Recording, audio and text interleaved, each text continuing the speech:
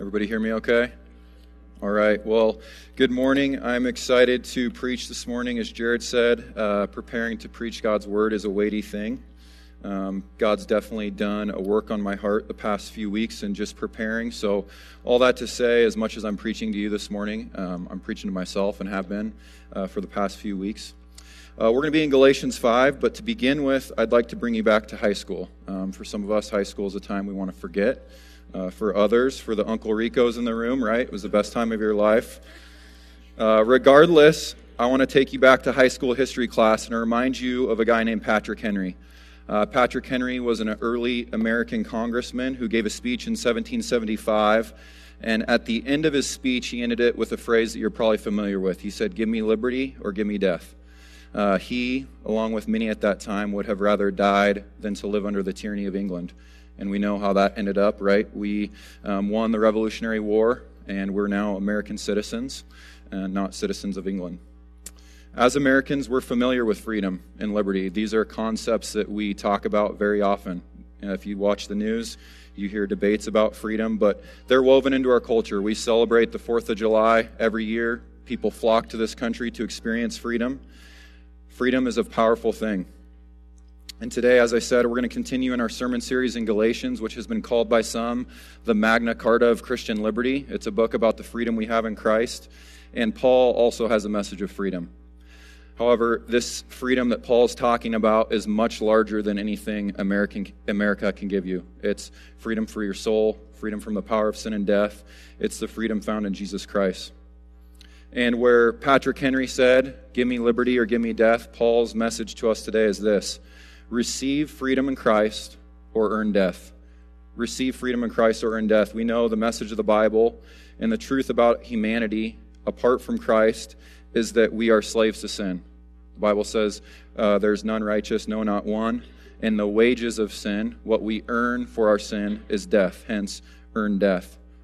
But God has made a way through Jesus Christ that we can live in freedom. So hence, receive freedom in Christ or earn death. The specific text for today's sermon is Galatians 5, verses 1 through 15. If you don't have your own Bible, you can use one of the black Bibles around the room. It's page 915 and 916 in those. And we're going to read that. But before we do, I'd like to just quickly give you an overview of where I'm going this morning. Today we're going to be talking about two modes of living. One, freedom in Christ. The other is slavery, the slavery of legalism. And we're going to talk about how both those have consequences not only for our relationship with God, but also for our relationship with each other here at All of Life, for your relationship with your wife and your loved ones, for your relationship with those who you work with. So again, Galatians 5, verses 1 through 15. Paul begins by saying, "For freedom, Christ has set us free. Stand firm, therefore, and do not submit again to a yoke of slavery. Look, I, Paul, say to you that if you accept circumcision, Christ will be of no advantage to you. I testify again to every man who accepts circumcision that he's obligated to keep the whole law. You are severed from Christ, you who would be justified by the law. You've fallen away from grace. For through the Spirit, by faith, we ourselves eagerly wait for the hope of righteousness. For in Christ Jesus, neither circumcision nor uncircumcision counts for anything, but only faith working through love. You were running well. Who hindered you from obeying the truth? This persuasion is not from him who calls you. A little leaven leavens the whole lump.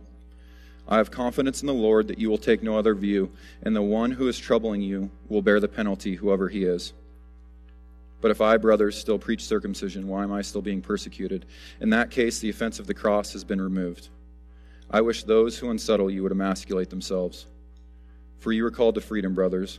Only do not use your freedom as an opportunity for the flesh, but through love serve one another. For the whole law is fulfilled in one word: you shall love your neighbor as yourself.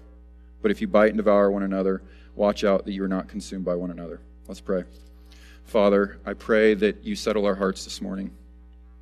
I pray that this morning is not just a time where we talk about some truths of Scripture and we agree mentally with these truths, but rather heart change happens. I pray that eyes are open to areas in our lives where we harbor pride. And I pray that rather than trying to earn our own way and do it ourselves, we rest in what Christ has done. Teach us this morning. In your name we pray. Amen.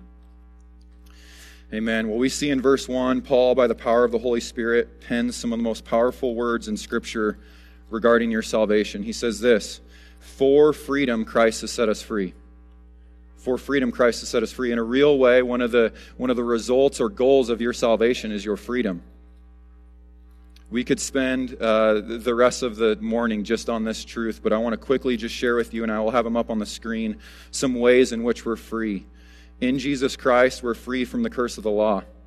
We're free from the curse of Adam. We're free from spiritual death.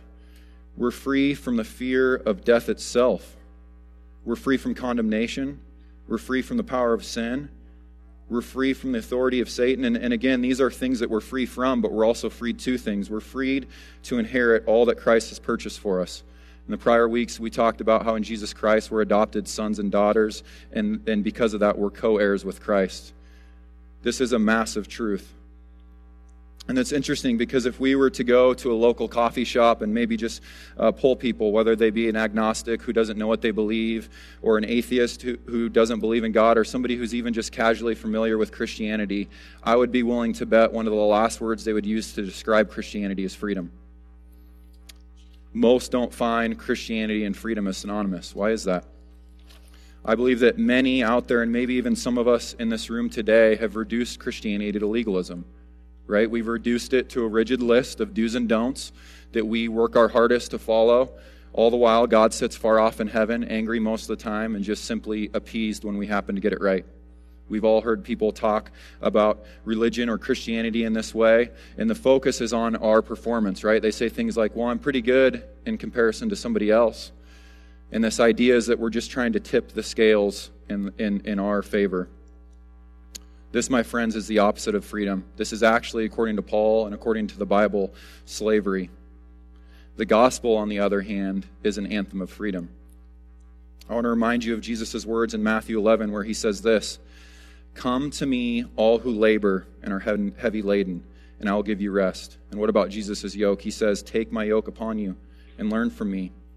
For I am gentle and lowly in heart, and you will find rest for your souls. For my yoke is easy and my burden is light." Or how about in Luke chapter 4, Jesus is speaking to a crowd of people in Nazareth, and somebody hands him a scroll, and he opens it specifically to a chapter in Isaiah. He's fulfilling this verse. He says, "The Spirit of the Lord is upon me, because he has anointed me to proclaim good news to the poor. He sent me to proclaim liberty to the captives and recovery of sight to the blind, to set at liberty those who are oppressed." A couple verses later, Jesus says, today, this scripture is fulfilled because Jesus is the great spiritual abolitionist. He's come to set captives free. I want you to know today that if you don't know Jesus or you're unsure of where you're at, your freedom and God's glory are not in opposition to one another. They're not. In fact, they're intricately intertwined. The Bible says that we're created in the image of God and that God, has set eternity in the hearts of man. And it's been said that your soul won't find rest until you find rest in God alone. So whatever you're chasing today, if Jesus isn't on the throne, you won't be satisfied. You're actually, according to Scripture, a slave. A slave to your sin, a slave to your performance. John Piper says it like this. This will be on the screen behind me. He says, "This is the will of God for you. Your freedom, uncompromising, unrelenting, indomitable freedom. For this Christ died, for this he rose, for this he sent his Spirit. There is nothing he wills with more intensity under the glory of his own name than this, your freedom." So Paul's concern for the Galatians and our concern today should be this, is that this freedom we have in Jesus Christ is under attack. We see as we continue in verse 1, he says this, "Stand firm, therefore, and do not submit again to a yoke of slavery." For those of you new this morning, we've been trudging away at Galatians for about a month and a half, 4 chapters, and we've yet to receive an imperative from Paul. What I mean by that is he has not yet to say, "Christian, do this." We've been talking rather for 4 chapters about what Jesus has done. We've been talking about the doctrine of justification, what Christ has accomplished on the cross. And finally, in chapter 5, verse 1, we get our first imperative, and it's this: stand firm. Stand firm. How cool is that? The first thing that Paul tells us to do is rest in what Christ has already done. So what does this standing firm look like? This is sometimes a hard concept as it's really an attitude of the heart. How do we stand firm as Christians? I want to help you with maybe an analogy. I was fortunate to play baseball in college, and those of you who know anything about baseball know that it's a game of immense failure. And in college, unlike high school, especially high school in North Idaho, where you play 20 games because of the snow, in college in Southern California, you play every day. 60 games during the college season, 60-plus games during summer ball. So there's a lot of opportunity to fail. And as a baseball player, it's very tempting to begin doubting yourself and lacking confidence. And so what I would do often is watch slow-motion videos of the best baseball players in the world swing a bat. And I would fix that image in my mind, and it would give me confidence as I walk to the plate. In a similar way, we as Christians, as we grow in Christ's likeness, as we become sanctified, need to fix our eyes on what Jesus has done. We need to fix our eyes on Christ's work. So what about this yoke of slavery that Paul is talking about? We've discussed in prior weeks, in the context of Galatians, Paul, the author, is frustrated with a group of people called the Judaizers who'd come in and distorted the gospel. Mind you, they agreed with a lot of what was being said. They said, yes, you need to have faith, but you also need to just do this one thing. It's a small procedure. It's not going to take that long. You need to become circumcised. If you do that, then you will be declared right with God. This, according to Paul and according to the rest of Scripture, is a direct attack on the gospel message, which is this, that we're saved by grace alone, through faith alone, apart from works of the law. Why? So that no one can boast. For a moment, I'd like to just sober our minds and point out the nuance of this attack.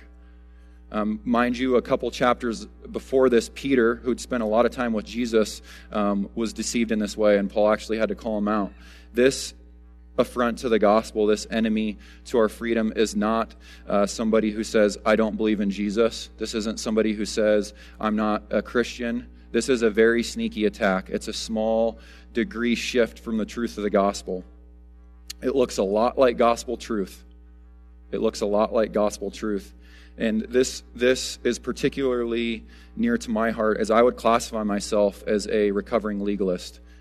I came to know Jesus at a young age and believe the gospel, but I began to believe that my right standing with God or my value was derived based on what I did. Much like the Judaizers said, I have faith and I'm circumcised, therefore God sees me as right. I said things like this: I'm more disciplined than others. I work harder than others. I know more facts about the Bible than others, and it was for these reasons that I thought that God loved me. Paul believes, and I believe, that there may be people in this room that are tempted to fall in a similar way. And I hope what we're understanding as we've been trudging through Galatians is that the gospel message is not just for saving you, Christian.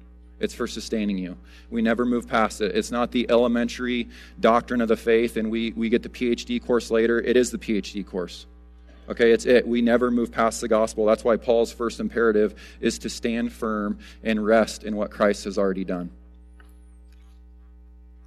I pray that we're beginning to realize that as a Christian, everything we do should be informed by the gospel. Timothy Keller says it like this: for the legalist, religion operates on the principle of, I obey, therefore I'm accepted by God. I obey, therefore I'm accepted by God. Rather, the Christian, the person resting in what Jesus has done, says this: I'm accepted by God through the work of Jesus Christ, therefore I obey. See the difference? You see, this is what the Judaizers had gotten wrong. And operating in this way, as a legalist, heaps a yoke of slavery on your back, and as I said, has massive consequences. And again, the path forward today, I guess the outline is that we're going to talk about the consequences that this has on our relationship with God and also the relationship with others. So we'll jump in to verse 2, the first of 3 consequences that Paul talks about. He says, look, I, Paul, say to you that if you accept circumcision, Christ will be of no advantage to you. If you try to earn your way into right standing with God, Christ will be of no advantage to you. Why? Really what you're doing is you're looking at Jesus on the cross, nails in his hands and his feet, his side pierced, after he's just drank down the full wrath of God, after he said, it is finished, and you're saying, hey, I understand, but that's not enough. That's not enough. I need to do more. When we think about it in that context, we realize how silly that is, right? Christ said it is finished, and it is finished. So rather, if you try to earn your way, Christ will be of no advantage to you. The second consequence we see in verse 3, and this is really where the yoke of slavery is heaped on our back. He says, I testify again to every man who accepts circumcision that he's obligated to keep the whole law. Those who choose to perform their way into right standing with God are now obligated to keep the entire law. I want to talk just for a minute about the nature of God. We serve a holy God who's righteous and just and perfect. In the Old Testament, when people would come into the presence of God, they would fall on their face just because of in awe. And being holy, God cannot be in relationship with anything that's not, right? That's the great dilemma of Scripture, is that God is holy and we are not, hence the need for Jesus. But if you say, I'm going to earn my own way, you have to be perfect. You have to be perfect. And we all know, we talked in prior weeks about why the law was given. It was never given, the law, the requirements of the law were never given as a means to salvation. That was never the point.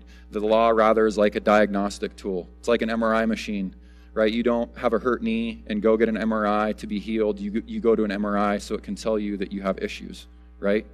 In a similar way, the law tells us we have issues, that we're sinners in need of a Savior. The last consequence that Paul talks about is found in verse 4, where he says this, you are severed from Christ, you who would be justified by the law. You've fallen from grace. You've fallen from grace. And this is Paul's knockout punch in a way, as he is really painting a picture that if we live in this way as a legalist, the first consequence is that Christ is of no advantage to us. We're obligated to keep the entire law. And lastly, we've fallen from grace. And I want to redeem this phrase, fallen from grace, from culture, as culture gets this wrong. Often when we hear this talked about in culture, this is the context. It's somebody who's walking morally and then slips up and they have fallen from grace, right? Rather, the picture painted in Scripture is much different. It's somebody who has said, I'm going to try to walk morally apart from Christ and do it on my own. A better way to say this might be, we've rejected grace. We've rejected the free gift of God. Remember, Paul's refrain is, receive freedom in Christ, or earn death. So again, to summarize, the consequences that living in this way has in the context of our relationship with God are that Christ is of no advantage to us.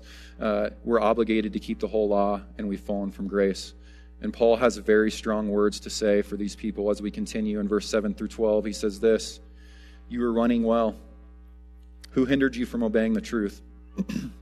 This persuasion is not from him who calls you. A little leaven leavens the whole lump. I have confidence in the Lord that you will take no other view, and the one who is troubling you will bear the penalty, whoever he is. But if I, brothers, still preach circumcision, why am I still being persecuted? In that case, the offense of the cross has been removed. I wish those who unsettle you would emasculate themselves. Very strong words from Paul. Very, very strong words. As in essence, he's saying, you want to talk about circumcision? I wish you guys would just go the whole way. Right? Again, very strong words. So what do we do? What do we do if it's not based on our performance? How do we operate as Christians? He says in verse 5, for through the Spirit, by faith, we ourselves eagerly wait for the hope of righteousness. This paints a picture for us, as Jared mentioned, of already not yet. We, like Paul, groan inwardly with creation. Christ has given his Holy Spirit to us, but we're waiting for him to come and complete the work and make all things new. And he continues in verse 6 saying, for in Christ Jesus, neither circumcision or uncircumcision counts for anything. This morning, and for Paul, is not a discussion on whether circumcision has any value, because in Christ it counts for anything. What does count? Only faith working through love. Only faith working through love. And we're going to continue to talk about, again, how this looks in the context of our relationship with others. But before we do, I want to address a possible point of tension. It's found in verse 13, and Paul expected this. As we talk about the gospel and this message of freedom, this is a scandalous message. This is an offensive message, and it begins to make people uncomfortable. Why? Because we've seen people live in licentiousness. We've seen people use the grace of God in order to sin. Paul expected this too. He said, for you were called to freedom, brothers. This is verse 13. Only do not use your freedom as an opportunity for the flesh. The Bible's stance is that if you use the freedom you have in Christ to live like the world, then you probably don't know Jesus. You probably don't know Jesus. I love how Martin Luther addresses this. He says, and this will be on the screen behind me, he says, as for us, We are obliged to preach the gospel, which offers to all men liberty from the law, sin, death, and God's wrath. We have no right to conceal or revoke this liberty proclaimed by the gospel, and so we cannot do anything with the swine who dive headlong into the filth of licentiousness. We do what we can. We diligently admonish them to love and to help their fellow man. If our admonitions bear no fruit, we leave them to God, who will in his own good time take care of these disrespecters of his goodness. In the meanwhile, we comfort ourselves with the thought that our labors are not lost upon the true believers. They appreciate this spiritual liberty and stand ready to serve others in love, and though their number is small, the satisfaction they give us far outweighs the discouragement which we receive at the hands of the large number of those who misuse this liberty. In essence, Martin Luther, along with Paul, admonish us to continue to preach and find rest in the freedom of Christ, and those who abuse it will have to give an account to God, right? But we will rest and continue to preach and proclaim this freedom. And as Paul moves into verses 13 through 15, we begin to see this legalism not only has drastic consequences in our relationship with God, but it also has consequences in our relationship with others. On the one hand, we see the person tethered to the cross, operating out of freedom, and he's described in this way, a life that's marked by love and the way that we love each other. On the other hand, we see the person who's operating out of legalism, and what marks his life. We find it in verse 15, biting, devouring, consuming one another. For a moment, I'd like to just flip back to Luke 15. You don't have to turn there with me, but I want to remind you of a parable. It's the parable of the prodigal son, and I think there's a character in this story that highlights perfectly what legalism looks like in community. It's usually the character not highlighted in this story, but for those of you unfamiliar, this is a story of two sons. There's an older son and there's a younger son, and they're both living at their dad's house. And the younger son says to his dad, "Dad, I want all my inheritance now. I'm going to go and party," basically. And so we get this picture of him going. He spends all his inheritance. He comes to the end of himself, and the Bible paints this picture of him living in pig pen and wishing to eat the food that the pigs eat. And he says to himself, "Even the servants in my father's house live better than this." And so this younger son finally comes to the end of himself and makes his way home. And while he's a long way off, and this is a sermon for another time, the father has compassion on him. He's pumped that his younger son's coming home. So he rounds up everybody. He's going to throw a party. He's going to get his younger son new clothes. They're going to get a goat. They're going to celebrate and have a feast. And all the while, the older son is who I used to be. The older son is the legalist. The older son is anybody in this room who's living under the yoke of slavery of legalism. He's unwilling, the older son's unwilling to relate to his father as father. Rather, he relates to him like I used to relate to a God, like an employee to an employer, or like a servant to his master. He says this to his father: "Look, these many years I've served you. I've never disobeyed your command. Yet you've never given me a young goat that I might celebrate." We can see plainly what is on the older son's mind. It's his performance, right? It's his performance. He's unable to be happy about and rejoice with his younger brother coming home because he's too busy keeping score. My question today, this morning, is: are you keeping score? How do you relate to God? Do you relate to him as Abba Father, or do you relate to him as an employer? Some of us in this room may be blind to the way that we treat others because we've fixed our eyes on our own performance. We become legalistic and like the Pharisees. And a testament to the freedom we have in Christ is that we are a people and a community marked by radical love. This does not mean we don't stand for truth. It means rather that the truth of the gospel leads us to love. Faith working itself out through love. And today, as we consider the freedom we have in Christ and consider the call to love and to serve one another because of that freedom, there are some questions that I want to end our time with. And my hope is that you'd sit under these questions this week as they stir up thoughts in you. Maybe you talk to your wife or people that know you well and ask them to observe what your life looks like. The first is this: is the gospel bringing you low, or is the gospel bringing you high? Are you a person, because of what God has done in your life, who's filled with humility, or are you filled with pride? Marshall Segal, in an article on Desiring God this week, describes this perfectly. He says, pride selfishly sets itself, its wisdom, its gifts, its experience, its potential above everyone else. It focuses on its own strengths and minimizes its own weaknesses, while at the same time magnifying others' weaknesses and downplaying their strengths. And when it is confronted, pride tends to cave in on itself in self-consuming introspection and self-pity. Paul won't allow the pride to retreat into ourselves, though. He draws our eyes instead away from ourselves to the awe-inspiring grace God has given to others. True humility, listen to this, true humility does not quietly despise graces that are not its own, but loves them just as much and even more. You see, what's interesting about the legalist is we often highlight our own strengths, right? This is what I did. I highlighted my own strengths, and if another person wasn't gifted in the same way, I'd look down on them, all the while ignoring my weaknesses.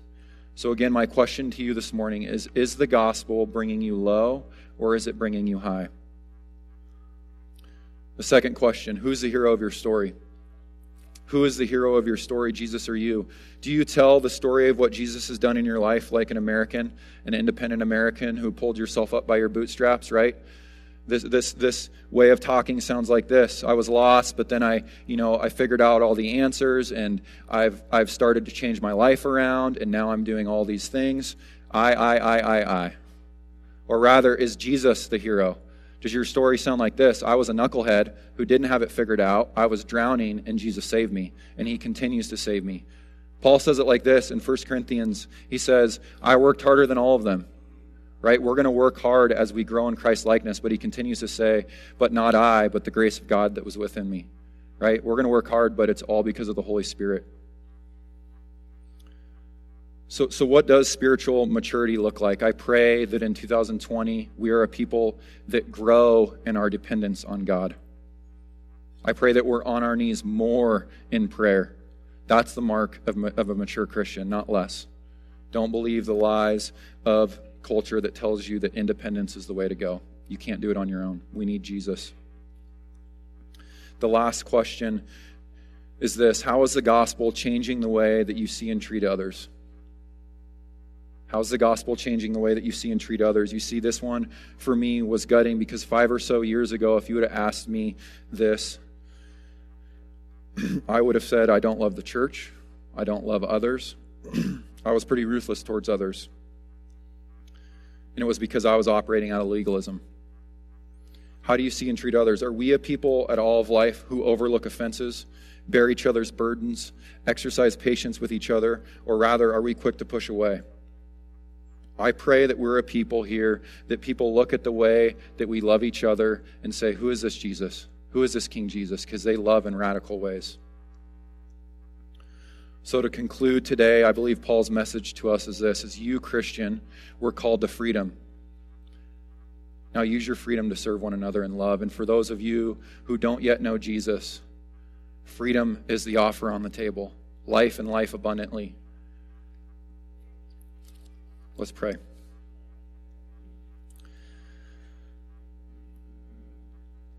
Father, do a work in our hearts this morning. I pray that hearts of stone are turned into hearts of flesh. I pray that eyes are opened and that you have our way with us. As painful as it is to have sin revealed, I pray that you do it. Move in radical ways where we see truthfully the lie of the culture that tells us to live for ourselves, to pursue money, sex, drugs, whatever it is. I pray that we see those rightly. We see those as slavery. I pray that we also see self-righteousness and performance and legalism as slavery as well. And I pray that rather we stand firm in what you have done and live in that freedom. Be glorified, Father. In your name we pray. Amen.